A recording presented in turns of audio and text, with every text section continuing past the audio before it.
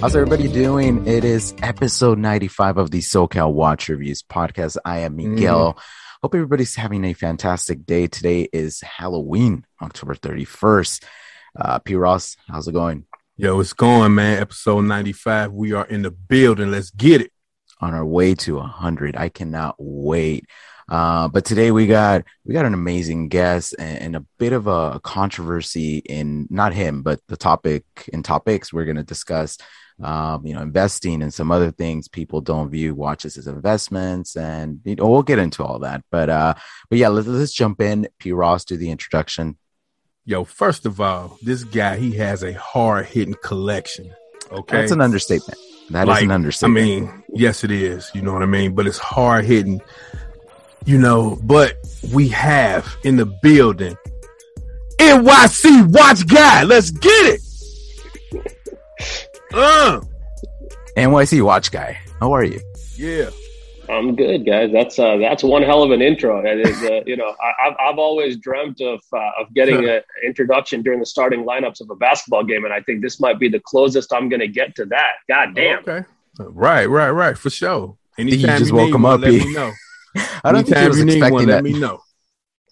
Hey, man. How's it going? How's everything in New York?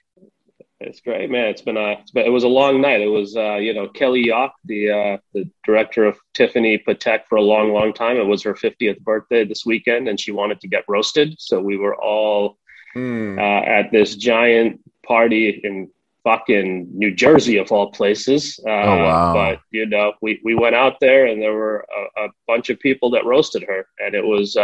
it got pretty brutal. I mean, it was wow. A couple of them was Comedy Central level roasting. So holy she took it like a champ. Oh, okay. Why would anybody want to be roasted? I'm so sensitive. I'll be like crying. Just say nice things about me. That's crazy. Yeah, no, it was. But yeah, that's the thing about the watch community. Half that room was watch people that had come out after years of either buying stuff from her or hearing her saying, no, I can't sell you anything. But regardless, they were out there to witness the roast, and it was pretty glorious. Wow. Is it, can we see it anywhere? Was it recorded or no? If you were there, you were there. I don't know if anyone recorded or not. I recorded parts of it. I posted some of it on the gram on my stories this morning. Okay. It's going to disappear. Okay. So you guys might want to watch that. I'm going to watch it. Cool. Yeah. And then I've got some other footage, but I haven't cleared it with her yet. So I'm not sure if she wants anyone to post all of it, but I posted like a minute and a half of it. That was very, very good and very, very brutal. So it's worth watching. Nice. Cool. So you must be tired. So we appreciate you waking up early to do this podcast. It really does mean a lot. Appreciate it, man. All good. And I could only imagine the watches in the room, though. Oh, lot of Tiffany stamped Pateks, no doubt. So retail price not so high, but the secondary market price in that room was higher than Snoop Dogg. So,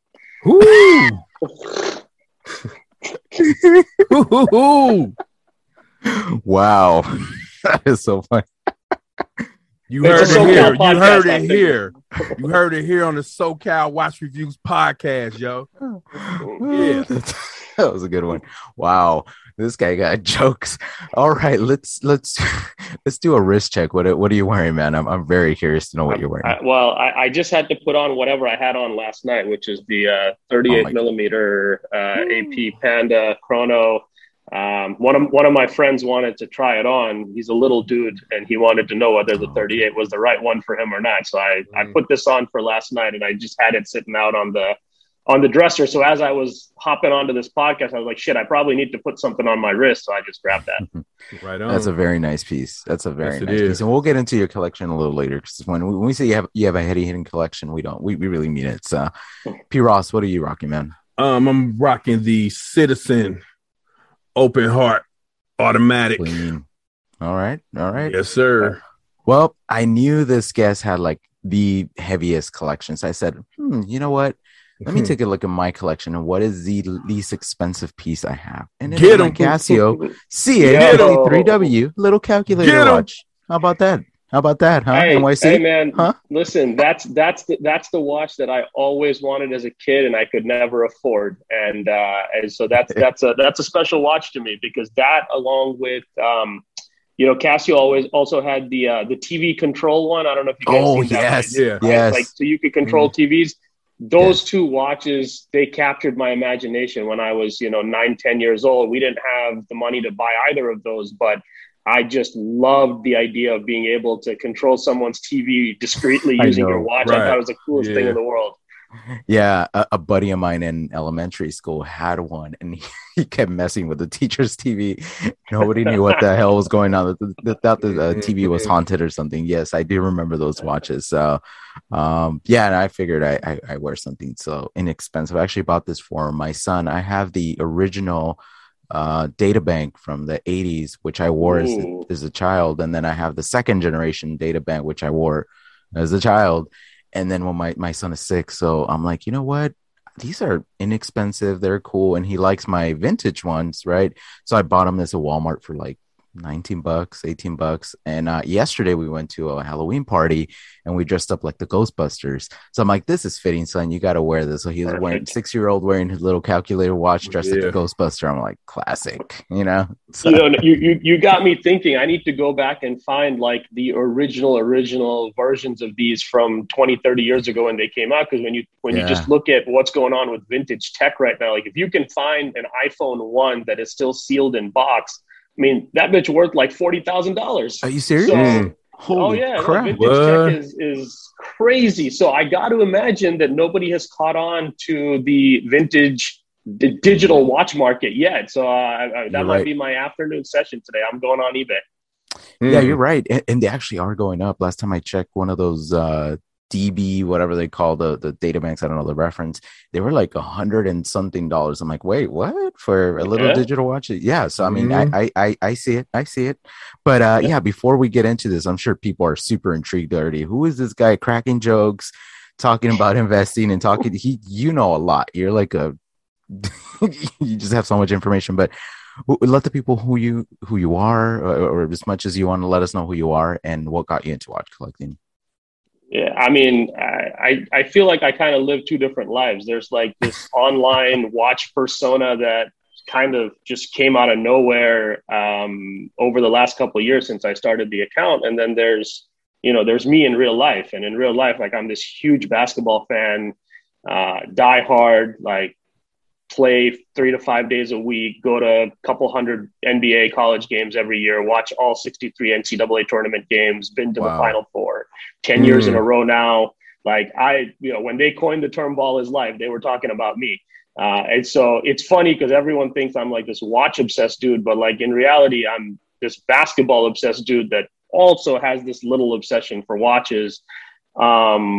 Entrepreneur, started some companies, venture capital, invest in a lot of startups. So I'm in that ecosystem, which, it's not exactly the most watch friendly group, right? Like Okay. it's kind of seen as douchey to be rocking big watches in the startup ecosystem. And so, that's one of the reasons why I kind of stay under the radar. I'm not out there. I love watches. I'm not out there trying to flex on anybody. I love the mechanical side of these things. I'm an engineer by trade. From the time I was probably 7, 8 years old, obsessed with the Casio digital watches. Eventually, got to college, didn't know anything about watches, but they just looked cool to me. And I bought my first watch when I was 25 years old, exactly 10 years ago. I bought a Zenith El Primero Nice. Chronomaster for $3,000. And I've told this story a lot. I saw an ad for a Zenith in some online magazine. And I was like, damn, I didn't know anything about watch. Like literally I knew there was this brand called Rolex and there was a brand called Casio. That was all I knew about watches. And so I see this thing called Zenith and I'm like, yo, what's that?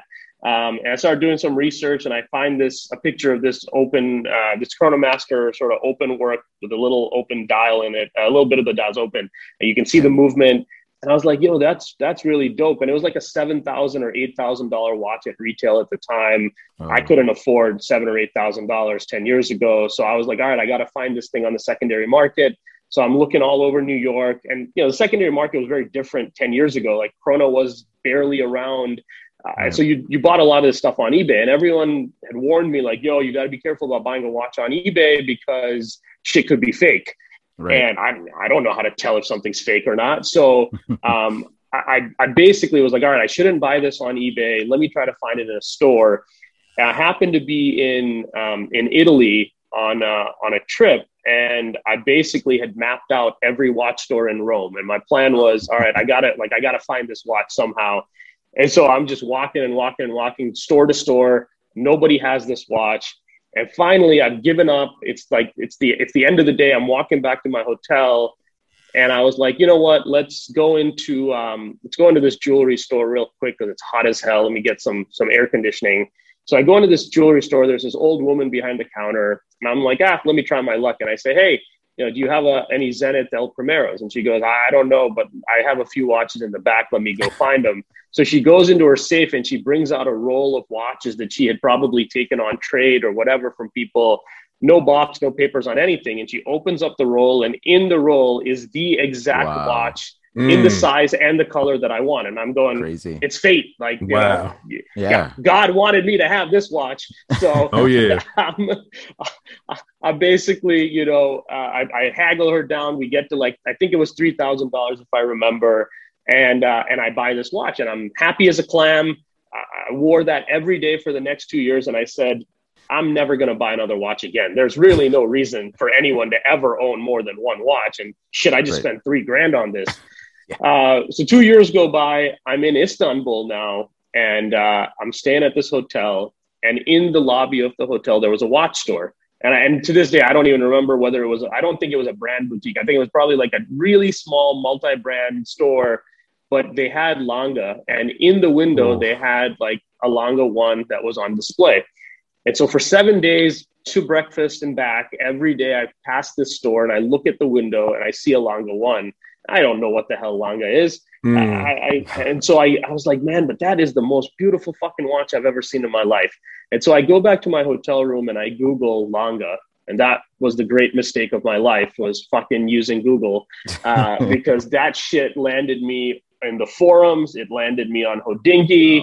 And I started to read about watches, and I found out that there's this whole other world that exists beyond Casio and Rolex and apparently the Zenith that I had. And that kind of launched the itch in me, I feel like. And so from there, I still couldn't afford a Lange, but I said, okay, what's the closest thing to this that's like somewhat approachable? And it was a Panamatic Lunar from Glashütte Original. And so that became sort of my first big purchase, which was at the time, $9,000. I still remember I was flying to India, and we were stopped in Frankfurt on a layover, and I go to the store there, and they had one in the airport. And again, I don't know anything about how you negotiate. I didn't know that, if you're buying a Swatch Group brand, you better negotiate 30% off. I didn't know all this shit. Right. And so I just go in there and I pay retail price on this damn watch. But again, I loved it. It was so cool to have sort of this high-end watch, high-end, but everything's relative. At that time, that was extremely high-end for me, and great German engineering and off-center dial. Like, everything was great about that watch. I loved it for a long time. And slowly, the more I read, the more I met up with people in the New York City watch community, started going to Red Bar, started going to all these things. Like, they all became enablers for me, because you would see a lot of pieces that you knew nothing about. And honestly, Instagram at the time, like, it wasn't that big. It was just starting to take off, the watch community on Instagram. And so I had started posting like a few pictures under my personal account. And eventually I was like, you know what, this isn't where I should be posting this stuff. Like, my personal account is basketball and animals. And I don't want to sort of converge these two lives. And so, 2016 was when I launched NYC Watch Guy, just as an account where I could post watches and not feel weird about it, because I didn't want to be putting them on my personal account. And, here we are sort of 5 years later, it's gone crazy. I mean, I was at Geneva Watch Days a few months ago, and there were people stopping me on the street going, yo, are you NYC Watch Guy? I'm like, the fuck? Like, how do you even know what I look like? And they're like, oh, we watched this one video you did. And It was great though, but the coolest part I think about all of it has been now I can go to any city in the world and I go on the gram and I say I'm here, and there will be 20 watch guys that will DM me and be like, hey man, can we get lunch? Can we get dinner? Can we take you around? Like whatever. That's what's up. And so, so I've gone from being this loser that would eat alone at restaurants when I was on business trips to now having a community of people that show up for every single meal when I'm in a city. And I'm talking globally. In the past 2 months, I've been in Paris, Copenhagen, London, the Netherlands, Geneva, and every single one of those cities, for every single meal, there were a bunch of watch dudes that showed up with a roll of watches, and we broke bread. And that is the coolest part about this hobby for me. Yeah.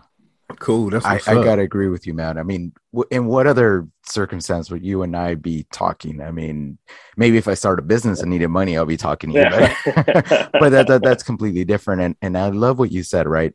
In the line of work that you're in, or the world that you live in, flexing is probably frowned upon, and they're probably all wearing Apple watches if they're even wearing a watch, exactly. Right? Or Rolex, maybe, who knows? But yeah, it's so cool that in our little world, if you're not a snob, because we don't appreciate snobs, and clearly this is a lesson for anybody watching and listening.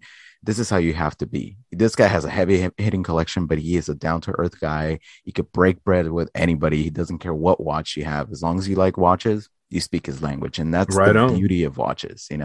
We have that in common. So that's awesome, man. Sure. Speaking of watches, can you let us know what's in that hard hitting collection right now as we speak?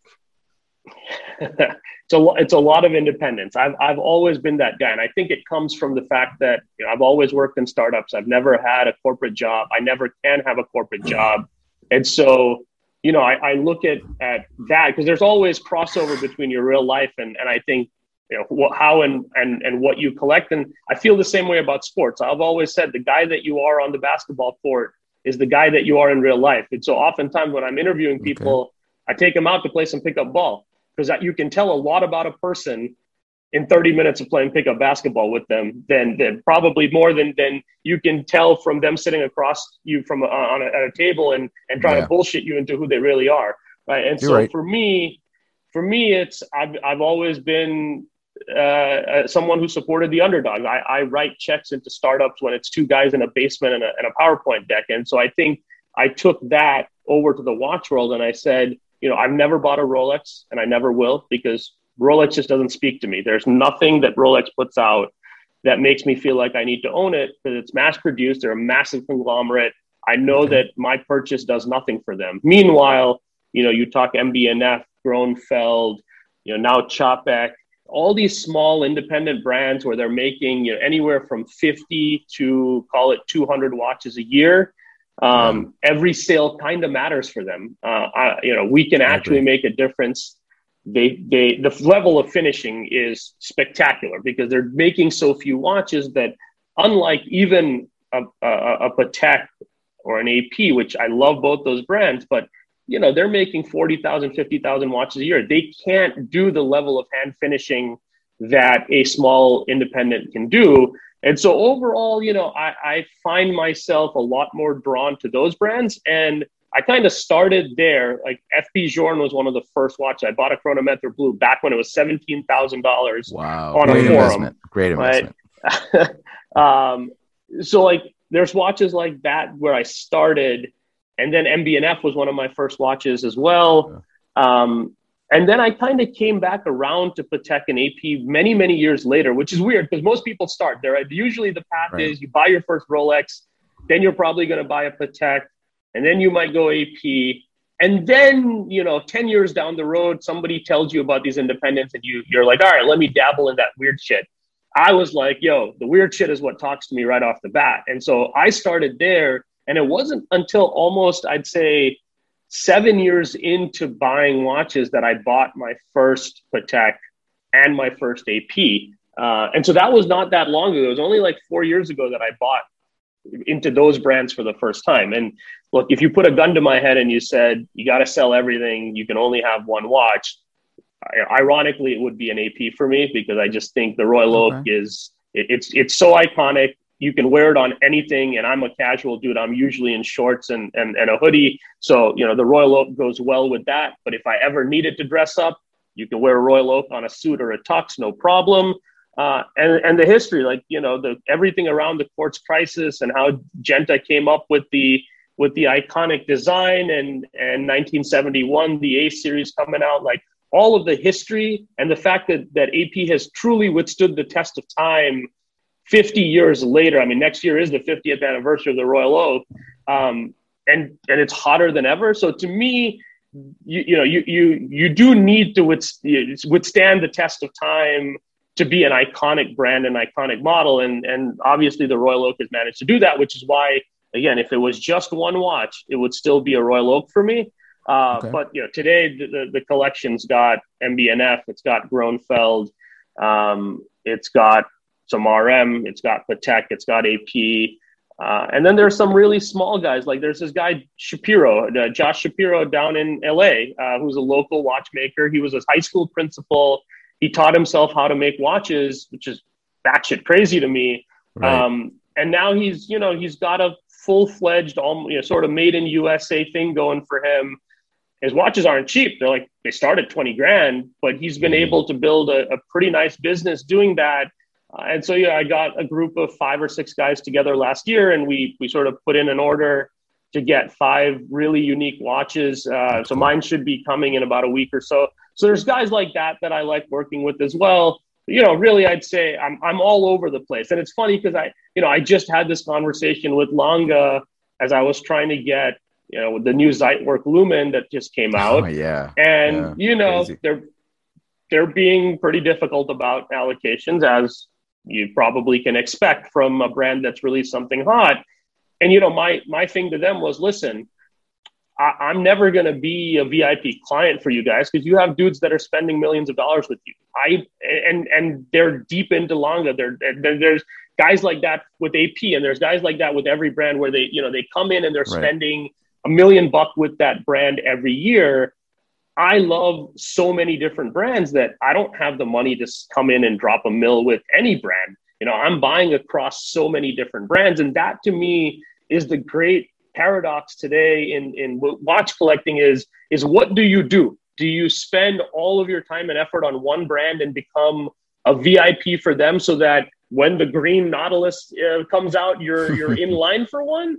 Or do you buy everything, or at least as much as you like, across brands, because everyone's doing such cool stuff, but it leaves you in sort of no man's land with every brand because they're like, well, you bought one watch from us, but there's 50 guys that are buying 10 from us every year. So you're just not on the list for anything with us. And so that's the big question these days. And it's unfortunate that it's come to that, but I also get this is a business. At the end of the day, we all forget that this is a business, and most of these damn companies are part of public conglomerates where they gotta get share price up for next quarter. So they're going to do whatever they can to sell as many watches as quickly as possible. No, and that leads me to my next question. You hit the nail on the head. It is a business. So what point did watches become an asset class? Because a lot of people still, real watch lovers are like, watches are not investments. Just buy a watch because you like it. And I agree for some watches, but there is the higher end stuff, the independents, that it's an asset, it's an investment. So at what point, in your opinion, did they become assets? I think nothing ever happens overnight, right? Everything's sort of a steady increase to a tipping point when all of a sudden you're like, oh shit, look at this graph. It's gone nuts. And so I've been in the game, for about 10 years, but really I'd say I've been in the game for maybe 5 to 7, like really studying the market and understanding what's going on. And really I'd say it was probably in the last 18 months is when we've really seen a complete shift in like small independents where you were able to buy these things for 40 to 50% off. All of a sudden, secondary market's been cleaned up. There's nothing there anymore. So it's like, okay, what just happened? Who cleaned this up? Was it Watchbox? Was it the brand themselves coming in and taking stuff off the secondary market to make sure that nothing was lying around there? Because look, ultimately, the secondary market dictates everything about the primary market today. And I'm not just talking about watches. I'm talking about in every single luxury good out there. It's always, if the secondary market is booming, everyone's trying to do whatever they can to buy at retail.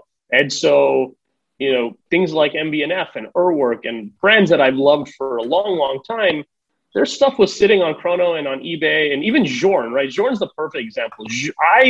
I bought a Octa Calendrier, which is one of my favorite Journe watches ever, on eBay for $34,000 in 2017.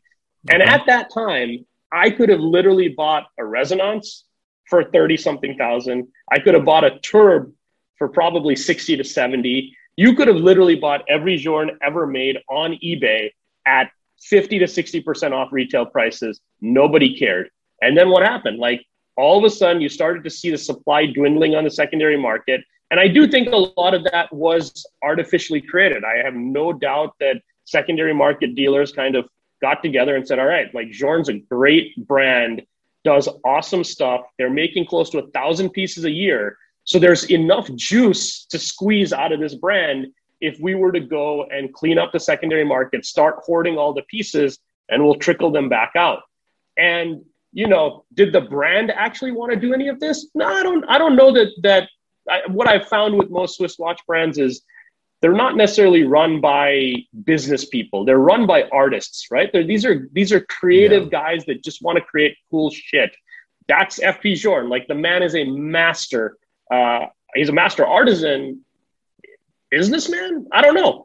I think that this whole hype in the market was created not by him and by his brand, but by secondary market dealers. And they are the beneficiaries now, because now you can't get anything at Journe. Everyone's clamoring to get a piece at retail. And so now business is booming, and it's great for the brand. It's great for the early collectors who bought pieces 5 years ago, because those things are now up 5x in value. And you're going to see this repeat over and over again with different brands, I think. And so you saw it with Journe in a major way.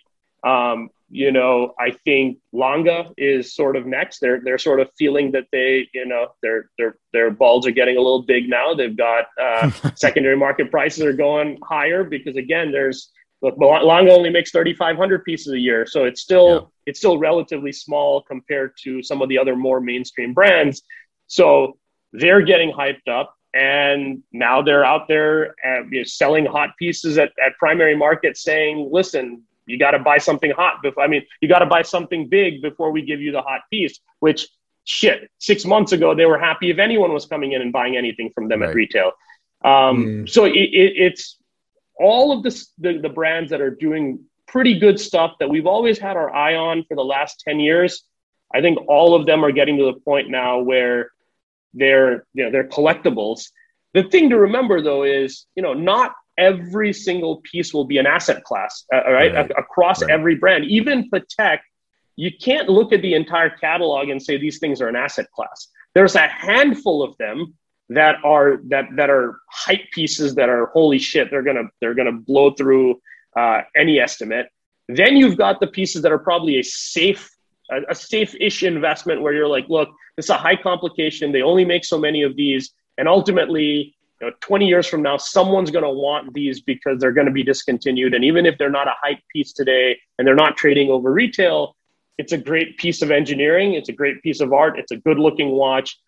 It's a safe investment for you. And then you've got the duds. Like, every brand has its duds that, they're trying to bundle with other shit because nobody wants them.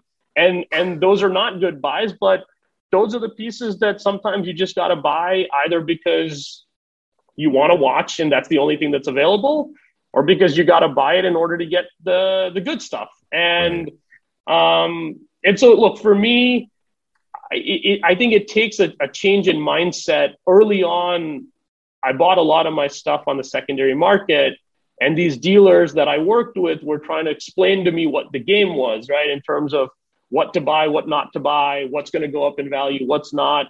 And so you get into this mindset of, I should only buy a watch if it's going to go up in value or hold its value. I shouldn't buy it otherwise. It's a bad watch. And that's not true. Like, so many of the best watches in the world were selling well below retail. like my 5170P from Patek, which is the only watch I'll ever buy that has diamonds on it because they, you know, the indices are diamond baguettes. Like that was a watch that was trading for 25% under retail. And I looked at that watch. I said, this is a great watch. Like this is my favorite Patek ever. And so I bought that at 25% under retail, you know, 3-4 years ago. Then it gets discontinued. It's still not like hyped up. Now it's finally trading over retail because everyone realized, oh shit, this is a great watch. And it kind of like fell under the radar. And so it took a long time for me to get out of that mindset because it had been ingrained in me from the time I started buying watches that you got to take care. You should only buy them as investments. Don't buy them otherwise. And even though I was buying like the weird shit, you know, I was buying the weird shit that I still thought was going to go up in value. And I thought they were safe. And now I've gotten to the point where I'm like, listen, for me, yes, like to some extent, these are investments in that I just want to know that I'm not going to get murdered if I were to ever want to sell anything. And that's fine. But you got to keep in mind that like everything's cyclical in this world. The stock market is cyclical. The venture market is cyclical. And the watch market will be cyclical too. There is going to come a time when these things are not going to be as hot as they are. Like that there's just no way. It can forever keep going up because nothing goes up forever. Right. And so the big question I think for every collector is, would you have bought this watch if you knew when you bought it that there was a chance it was going to be worth 50 to 60% of what you paid for it, right? And if the answer in your mind is no, then you got to ask yourself, why are you buying the watch in the first place, right? Like, because clearly that means you don't love it. Like you're just buying it because you're like, oh, this is a good investment. It's going to keep going up. I'm going to buy it. And that's what's happened. Like the watch market is as frothy as it is today because there's dudes that don't actually love a watch buying it either as a financial instrument or there's probably corporate money now flowing in and people have funds and they're buying these sorts of collectible assets using corporate money because they're going to eventually flip them all and make a ton of money. And so there's all these speculators in the market that are coming in and buying. And, you know, when I talk to a lot of the authorized dealers, the thing they'll tell me is, well, the easiest way we can tell that somebody's not a real buyer is they'll come in and they'll ask for, you know, say a Royal Oak, and they'll be like, okay, like, what are you looking for? And they'll just be like, any Royal Oak's fine, right? And they're just like, any Royal Oak, like, no real watch guys coming in and saying, just give me any Royal Oak, right? That's not how we're coming in and going, listen, I want this watch in particular. I'm happy to wait a year if that's what it's going to take, but that's what I want. Like, that's the difference. And so today, I think there are still plenty of real collectors out there. I'm not going to say that there's any collector out there who doesn't think about the monetary side of this. Like, it definitely makes it easier to buy watches, even as a collector, when you know that your money's kind of safe, you think your money's kind of growing.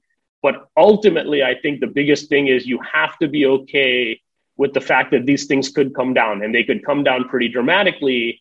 And what would really suck is if when they're all coming down, we all started to unload all of our inventory because we're like, oh shit, it's going down. I don't want any of these pieces in my collection anymore. And so now we're just adding to the sell-off, right? And that's what happens in a stock market when things start to go down. All of a sudden, you've got everybody selling off in a panic.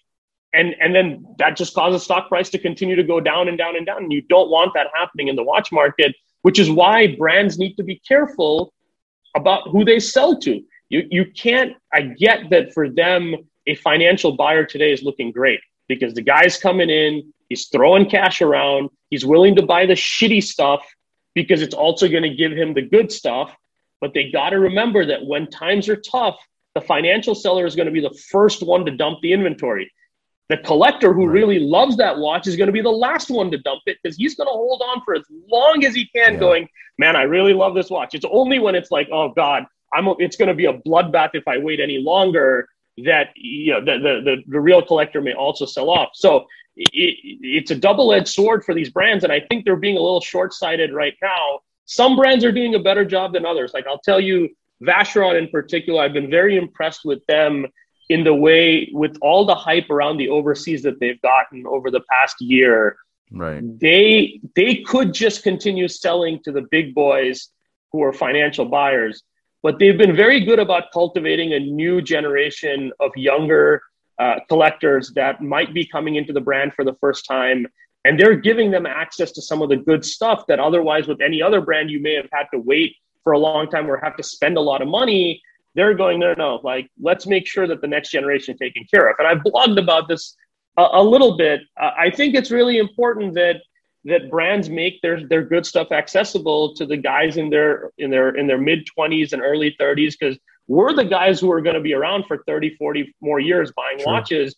If you're cutting us out and you're only taking care of the guy who's 45, 50 that's been buying from you for a long time, it's going to make life real tough when that next cycle, that down cycle comes.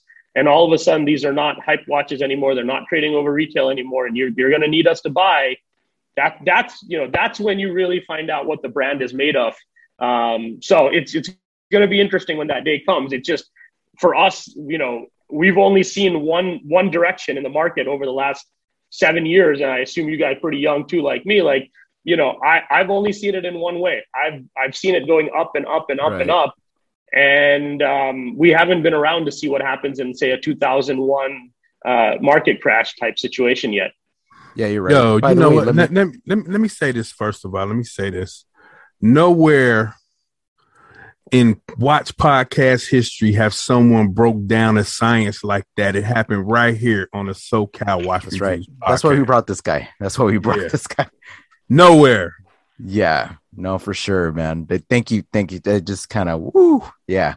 Listening to you talk about the way that you talk about watches is just so different, right? Because we come at it from a passion perspective, and it's never about money because we don't have heavy pieces in our collection. So when we get somebody of your caliber kind of really breaking it down and talking that way, it really opens up this whole new world for us, and I'm sure for everybody listening and watching as well.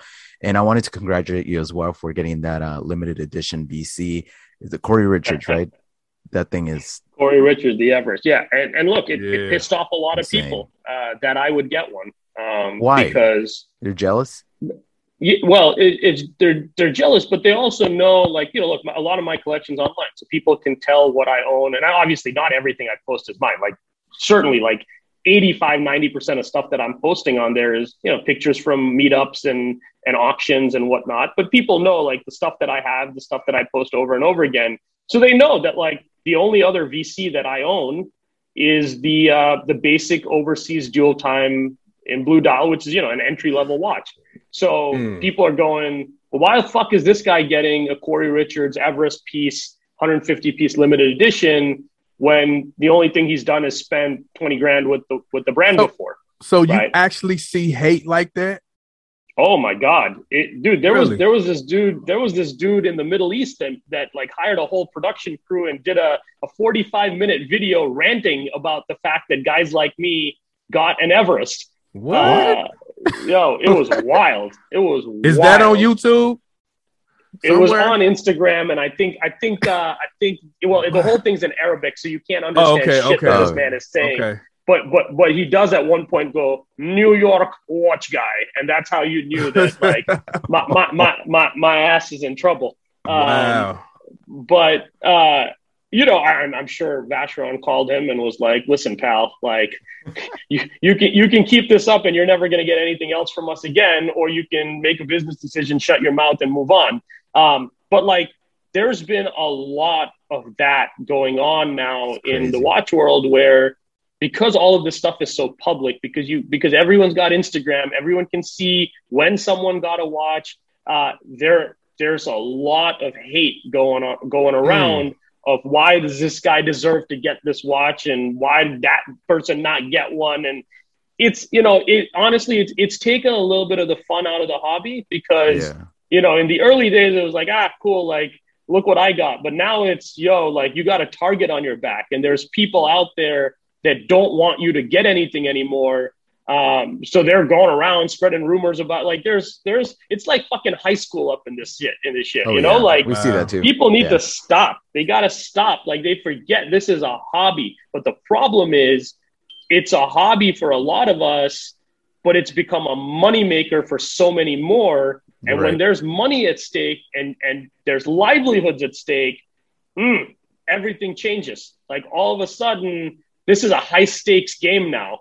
And that's the unfortunate part, because I really do think there's still a bunch of us that do this because we love watches. And again, I'm not going to say that any of us don't think about the financial aspect and the fact that there's that you know, our assets are appreciating right now, and it makes it so much easier to make that next purchase when you look at your watch portfolio and you're like, oh shit, I'm up, you know, 100-200% on all the money I've spent. It makes you feel good, and it makes it a lot easier to go in and make that next purchase. I'm not going to say that's not true, but there's a bunch of us, and at least I can say for myself, that the pieces that I've bought today, especially the independents, I would be buying these regardless of where the market was on them, because I think they're just the coolest things in the world, and they give me a great amount of joy. And it's brought this community together that, you know, hundreds of people that I now know and break bread with and talk with on a daily basis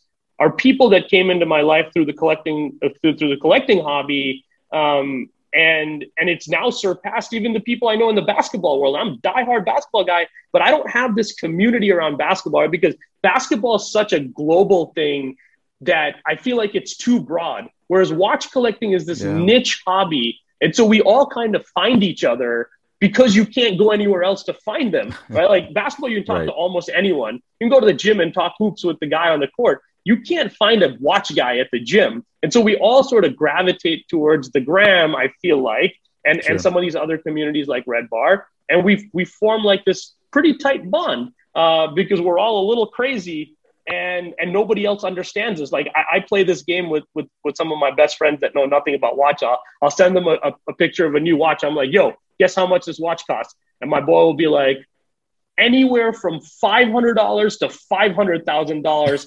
I will accept whatever answer you give me, right? And like people have no clue what these things are, and that's why you know, I think that there's such a strong community bond within the watch community, but it's gone from like a lot of fun and games to now it's a cutthroat. Like I'm gonna try to fuck this dude over because I want to get an allocation, and you know, fuck him, right? Like there's that shit going down now. And that's where I think it starts to get a little ugly. Yeah, I agree. Wow. So what's the next independent watch brand to blow up in your opinion? Because FP Journe clearly, you know, it's already up there. So. Journe is done. I think MB&F is next in terms of they're already like very well known, obviously. Like everybody knows MB&F. But again, MB&F a year ago, you're talking 40% off retail is what you're buying these things for, right? 30 at the AD, 40 to 50 off retail in the secondary markets. Now, that shit's selling for full pop, like full pop. You ain't getting $1 off. You ask for a discount, they're like, go pound sand. There's somebody else that's ready to buy this watch right now if you don't take it. Right, and that's the first step. Like if you can sell watches like that at full pop, it then means, and with the limited quantities that they make, it means that the next step up is these things are going to start trading well over retail. And for me, the thing about MB&F though, they're still a little out there, right? They're weird. Like it's so cool if you're into them, but it's kind of an acquired taste. Like they're not for everybody. So the thing that might hold MB&F back from sort of trading at Journe multiples, I think, is the fact that they are still kind of quirky, and not everyone would probably want to own one, even though for me, they're my favorite brand. Like I think they make the coolest stuff in the world. Whereas Journe's a lot more conservative, right? There's a Journe for everybody. If you're just starting out and you just want a basic dress watch, there's a $20,000 watch for you. And if you want crazy fucking shit that no one's ever built in the world before, there's $1 million watch for you. And there's everything in between. Whereas for MB&F, I'm kind of like, either you're crazy or you're not. And either you're that guy or you're not. And so, they may or may not take off to that extent, but I'm already seeing it. Urwerk, I feel the exact same way about, where, again, 6 months, a year ago, they're a little crazy, right? They're out there. They're even more crazier, in my opinion, than MB&F in some ways. But again, they did a great job cleaning up the secondary market. Now every one of those pieces trades at retail for the most part. And you're now seeing at auction some of those pieces sell for over retail. So those two brands, for me, it's going to be very interesting to see whether the larger population of watch guys that have been more conservative and have always thought about buying watches as buying something that's round will now sort of move out of that and go, okay, I'm willing to buy something that's a little wild because it's cool as shit. So I'd keep my eyes on those two brands, I'd say. What about Groeneveld? Because they make some beautiful pieces. Every time I see them pop up on my Instagram, I'm like, man, those things are so nice. Do you think they'll ever become a hype piece?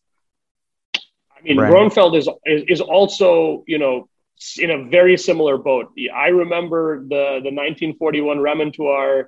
So I was lucky enough to win the Only Watch piece 2 years ago at the Only Watch auction from them. Nice. And that's, one of my favorite pieces ever. But I remember right around the time that auction happened, probably 3 months before, I had been looking at some pieces that were on the secondary market, and they were at, call it 10 to 20% under retail.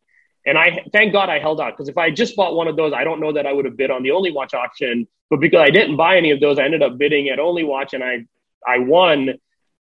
But today, those watches that were selling for, call it 50-ish retail, are now at $80,000-$90,000. Okay. And they're trading over retail already, because they only made 188 of those Remontoirs, and they were by far, the watch that put Groeneveld on the map. So the Remontoirs are already there. I think the Principia, which is sort of their next iteration that they made, even those are trading for 10 grand over retail today, because they're having production issues. They're backed up by 3 years. They've stopped taking all orders. And so that's what happens. If you can't produce, then anything that's on the market is already trading over retail because you can't get one. So I think unwittingly, Groeneveld has sort of become a little bit of a hype piece because they can't produce enough. They're backed up, and now any inventory that's available is selling for a nice little premium. Nice. Cool. All right. Well, I know you just mentioned that you don't like Rolex, right? And you don't align with them. But from a business perspective, obviously, we can't dismiss them. And I'm pretty sure our listeners want to know, if somebody wants a Rolex at retail, and clearly it's almost nearly impossible to get one, would you recommend somebody go on the gray market and pay the premium prices? You recommend they wait? Like, what would be your advice if somebody came to you and said, I want the new Rolex Submariner 41, but for some reason I can't get on a wait list? Should I go and pay, X amount on top of that to get it, or should I wait? Like, what should I do? Or should you advise them to go somewhere else and just don't buy a Rolex? Like, I want to hear your thoughts. It's funny how many times a day I get DM'd by random people on Instagram asking me a Rolex question. And my answer is, bro, I have no fucking clue. I don't even know what that reference number is that you just threw in the chat. Cause I know nothing about Rolex, nothing. I know there's this thing called a Submariner, and I know there's this thing called a Daytona, and that's pretty much the extent to my Rolex knowledge. I just don't care for the brand. And I get the history.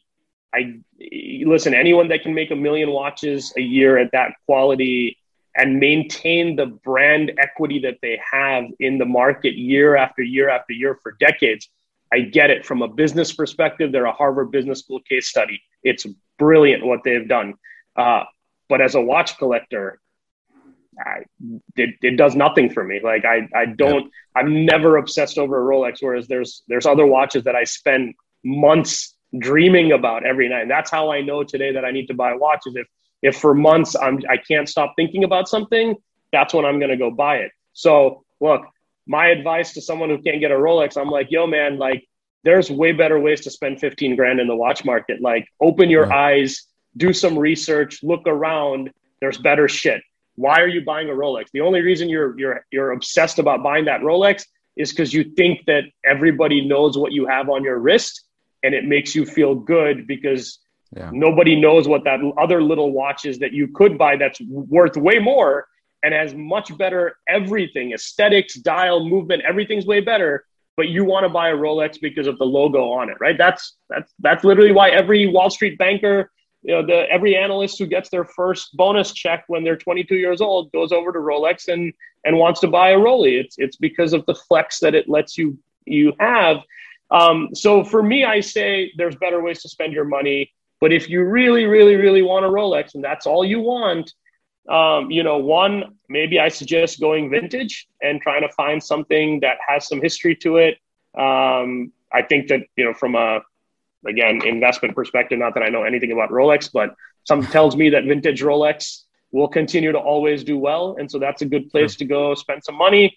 And if you don't want to pay over retail, look, I think it's about building a relationship with a salesperson or someone that gets to know you and understands why you want this watch. I've been able to do it a number of times without, again, not with Rolex, but with other brands where, whether or not they know about my Instagram and all of that, I'm like, I go in and I spend an hour with them and we talk watches. And at the end of that hour or 2 hours, they're like, damn, like this dude fucking loves watches. Like he knows a lot about them and he talks about them in a way that, yeah, he's probably not going to flip this shit. And so, okay, like when his name comes up, we'll get him something. And I think, today that's where it's come to, is that your paths are either you spend a shitload of money and they know that you're a VIP client and they're going to give you what you want, or you got to put in your time. You got to really put in your time and build a relationship with someone. Because at the end of the day, look, the guy or girl making this decision on who to give a watch to is a human themselves. Yeah. And they're being bombarded 24 hours a day by text messages, phone calls, and people walking in. Some probably are nice people. Some are probably assholes. And they're going, I want to watch, I want to watch, I want to watch. That's all they're hearing all day long. Yeah. And so, find a way to cut through the clutter. Make them believe that you're the guy that should get that next watch. And it can happen. No doubt about it. Okay, cool. So great advice. So what is your opinion on more affordable pieces like Citizen, Seiko?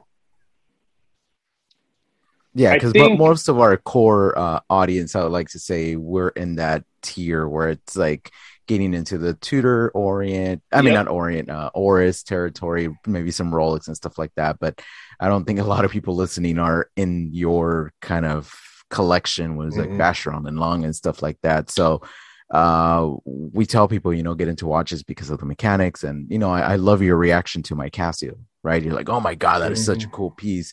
And so, yeah, we just want to get your thoughts, like P said, on Seiko, Citizen, Orient, I don't know, Tudor, just like the lower end brands that still bring a lot to the table.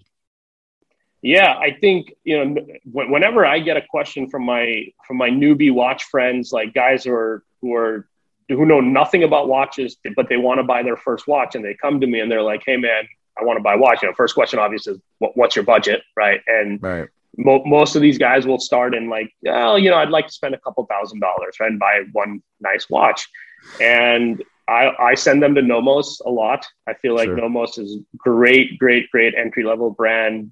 Design aesthetics are clean, in-house German engineering. Like everything's great about Nomos. I give them a lot of props for what they've done for the money.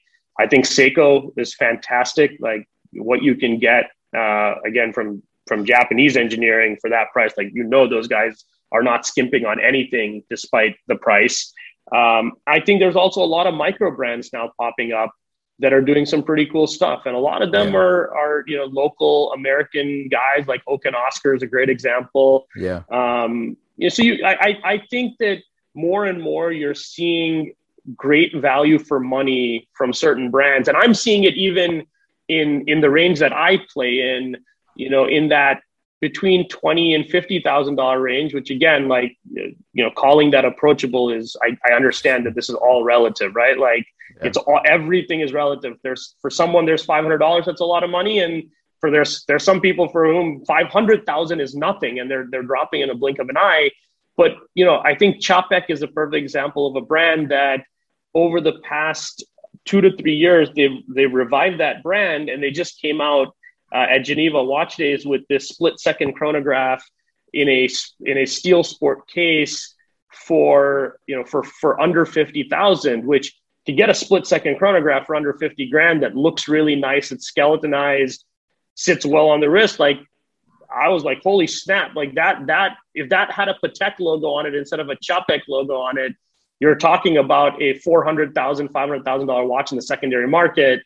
Instead, it's under 50 grand. So at every tier, I think that there's brands that are doing really good work and they're giving you tremendous value for money, but you got to do your research to find those brands because they're not often covered quite as closely as the more mainstream brands. And also they don't have the marketing budget that the mainstream brands have, right? So Seiko's got money to be out there putting money to work with tennis players as the Citizen and Rolex. And so there's a lot of the brands that you hear about because they've got marketing budget, but there's so many brands that have no marketing budget that rely on word of mouth and social media and the community talking about them, but the work they're doing is fucking fantastic. So I would just urge people more than anything else, like, do your research, man, because half the joy of this collecting game for me was all the research that I did in the early days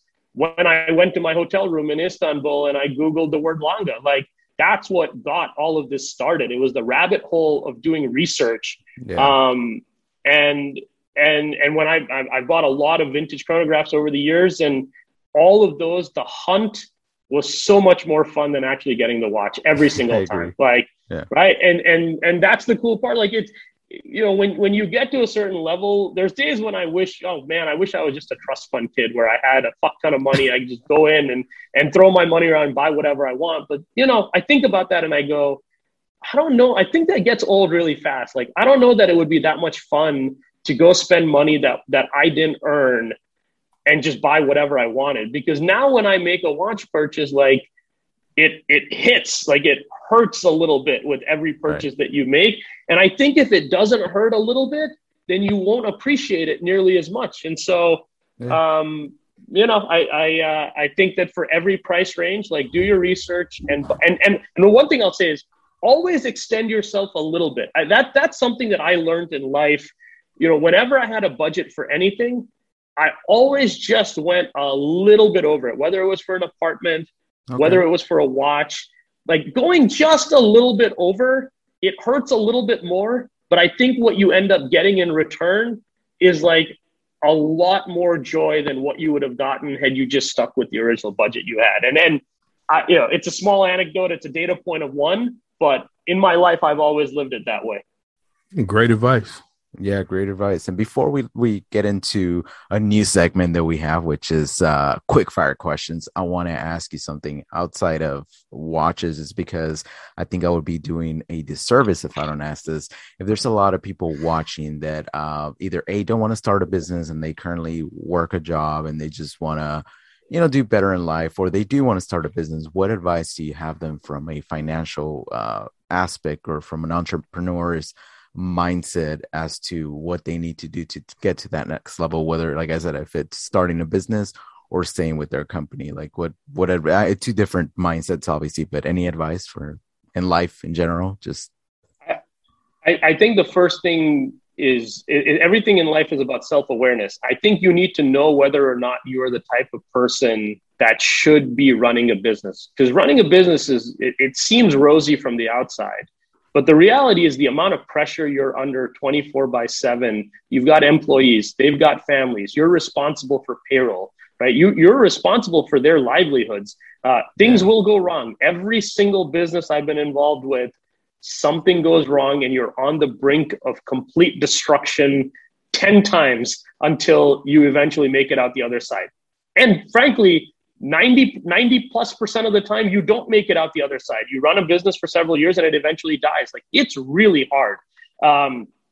And so not everyone is made for that life. And that's fine. Like, everybody can't be the CEO of a business. Who the fuck's going to do all the work if that's the case, right? Like, Some people are meant to be 9-to-5 people, and there's nothing wrong with that. I promise you that plenty of 9-to-5 people who live very happy lives. They don't have stress. They put enough food on the table for their families, and they live their life, and they don't need to be buying $500,000 watches. Like, it's all good. Right. Yeah. And so I think that the number one thing I tell young entrepreneurs is, like, are you that person? Like, for me, I knew I was that person because from the time I was 5 years old, I was selling shit to kids in school. Like, I would be selling them candy. I'd be selling them DVDs. Like, I would sell them watches, like, like shitty G-Shock watches. Like, I've been hawking something since I was 5 years old.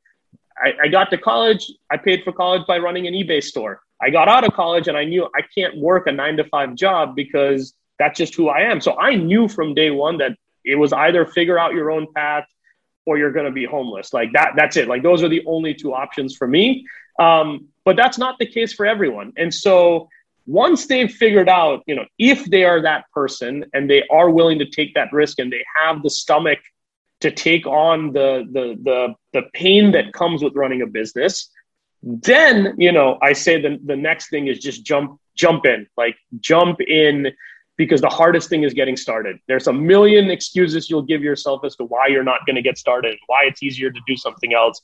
But if you're that person, then just jump in and never look back. And you'll be fine. Like, the amazing part about humans is our ingenuity and our ability to navigate and adapt to insane things that happen in our lives. And we've always been able to do that as a species for millions of years, apparently. Right. And so, running a business will not be the toughest thing that you do in your life. I'm sure there will be harder things that will come your way. So just jump in, get going, and just remain self-aware. Like, knowing what you're good at and what you're not good at and what you were meant to do before you sort of jump in is probably the most important thing. Great, solid advice. All right. Well, we are getting to that part of the show now where it's a quick fire question. So P. Ross is going to ask you 4 questions. Is fire away this or that type of question. So let's do it. P. New York Nets versus Brooklyn Nets. New York Knicks versus Brooklyn Nets. I gotta go Knicks. Gotta go Knicks. Really? Yeah, I wasn't expecting it. Yeah. I wasn't expecting it. I mean, if the question is who am I rooting for, it's the Knicks. If you ask me who I think is going to go further this year or anytime in the near future, it's definitely the Nets. Like, I'd never bet against KD, but the Nets got all sorts of problems right now, man. That boy Kyrie is tripping right now. So yeah, I know, right? I think I'm going with the Knicks. Okay, cool. With you being in New York, I know you hear a lot of hip hop. King of New York, Jay-Z or Nas? Ooh. So I should not be answering this question because I'm a metalhead. I've been a hardcore Metallica guy forever. Okay. So with my limited hip hop knowledge, I'm going Jay-Z. Because of the watch game, if for no other reason. Okay. Right. Yeah, Okay. got it. Okay. FP Journe or Vacheron? Ooh. Oh man, you're putting me in a really tough spot right now. Really tough because I got friends in high places at both of these brands. I can't be answering this question. I'm gonna get taken out if I answer this question. Okay. Oh, so there's Seiko or Grand Seiko? Oh, I mean, definitely Grand Seiko. I gotta go Grand Seiko. Yeah. We give him an easy one. Give him. Okay, that's cool. That's cool. All right, that works. There you go. Yeah. All right, cool. Well, I hope you enjoyed being with us, NYC Absolutely. Watch Guy, because we definitely enjoyed it. I had so many other questions. Obviously, we already hit our time, but I have questions on like Richard Mille, right? And they're like the hottest thing, and people are talking about, oh, the market is gonna burst with them, or the bubble's gonna burst with Richard Milles, and there's no possibility it could be sustainable for so long. And with a lot of YouTube channels now, I don't know if you watch YouTube a lot, but there's a lot of channels like dealing in the gray market and kind of showing you the behind the scenes. And I swear it's all about AP, Richard Mille, and Rolex. That's all they talk about. Yep. And those Richard Milles are just stupid expensive. And I'm like, crazy. So if you don't mind, at a future episode, we will love to have you back and talk maybe a little bit more Richard Mille and some other like really hot pieces, because we had a fantastic time with you, man. Yes, sir. I was gonna say we can always do this another time. So happy to come back and do it. Yeah, cool. Sounds good, man. Well, thank you so much. And where can people find you and follow you and see your crazy collection and your crazy life? And NYC Watch Guy on the gram. That's the pretty place. Much it. Okay, cool. Yeah. What's up?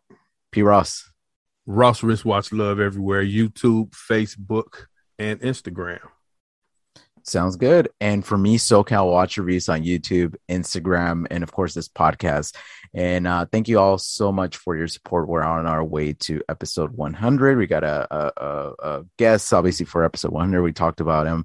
So I think it should be a fun one. But I hope you enjoyed this episode as much as we did. A lot of knowledge. Just a lot to break down. I have to go back and listen to this episode just to of really understand everything our friend here was saying. But anyway, thank you guys so much for you guys for being on the podcast. And thank you so much for everybody listening, watching. Stay humble.